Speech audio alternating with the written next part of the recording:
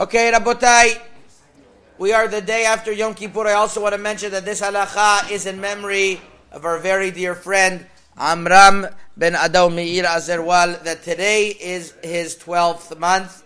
Today is Yom Pekudato, and we all remember him very, very fondly and his special energy and Avodat Hashem, how he helped so many people.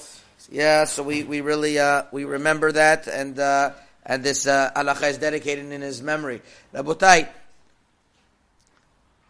the day after Yom Kippur is a very special day. Actually, the next few days until Sukkot, by the Gaon Mivilna, is likened to like a mini Chol HaMoed, because we are so pure from Averot, that Hashem just wants to keep us busy of mitzvot, of the Sukkah and the Arba Minim, that we don't have time to do Averot, that we enter the Sukkah clean. So we have to be especially careful not to stumble in any Averot these next few days. There was actually a minhag in Morocco called the day after Yom Kippur, the Kohanim would make a special seudah called Yom Simchat Kohen, be in honor of the Kohen Gadol that came out of the Kodesh Kodashim alive. Just like in the time of the Bet HaMikdash, they would make a simcha. So they would make a simcha also in Morocco to commemorate that. In the city of Wazan, for example, they would make a very, very big seudah. Rabbi Meir Atian Mishulchan Avotenu, page 403, brings down as well. In obviously the Ira Kohanim of Dubdo, they would make a big seudah as well. And a lot of them would a lot of times people would go to Kivrit Tzadikim in Morocco, the day after Yom Kippur to pray, because it's such an auspicious day of cleanliness. The other thing that I wanted to mention is that during Sukkot itself, there was a very special minhag in Morocco to remember the Simchat Bet HaShoeva. In the time of the Bet HaMikdash, we used to have a tremendous celebration of Simchat Bet HaShoeva, like it's written in Sukkah, Daf Nun Bet, that it was a tremendous time that everyone got together and they made the libation of the water. It's a whole discussion why such a tremendous Simcha. But how did they celebrate it in Morocco? Rabbi David Ovadia brings in his Sefer Nahagua Am Siman Vav.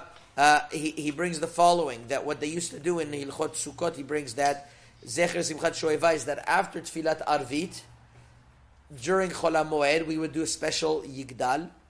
And after Yigdal, we would sing Pizmonim of, for example, every night it's another one of the Ushpizim, the Shiva Korte Berit. So, for example, by Moshe, Zechut Moshe, Altin, what we say by Hoshana Rabbah. So that would be a piyut that we would sing for on the night of the Ushpizin, on the night that it's one of the Shiva Korte Berit, one of the seven, we'll call them forefathers, that it's his simcha that night.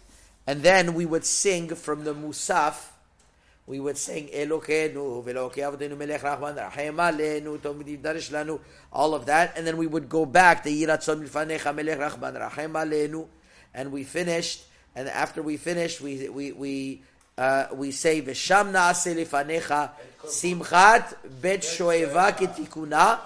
And then we would say the Mizmor Beshuva, Shir Amanut Beshuva Adonai et Shiva Tzion Ainu Kecholmim. Until the end, we would say Kadish Yeshelama. So that would be the order of the Simchat Bet Shoeva, to remember the Simchat Bet Shoeva that was done in Morocco. It's a tremendous joy. Nowadays, people do it with all types of kli nigina, all types of like music, and even if somebody is in Eretz Yisrael, he keeps 2 days, and he goes to a place in Eretz Yisrael they're doing with instruments.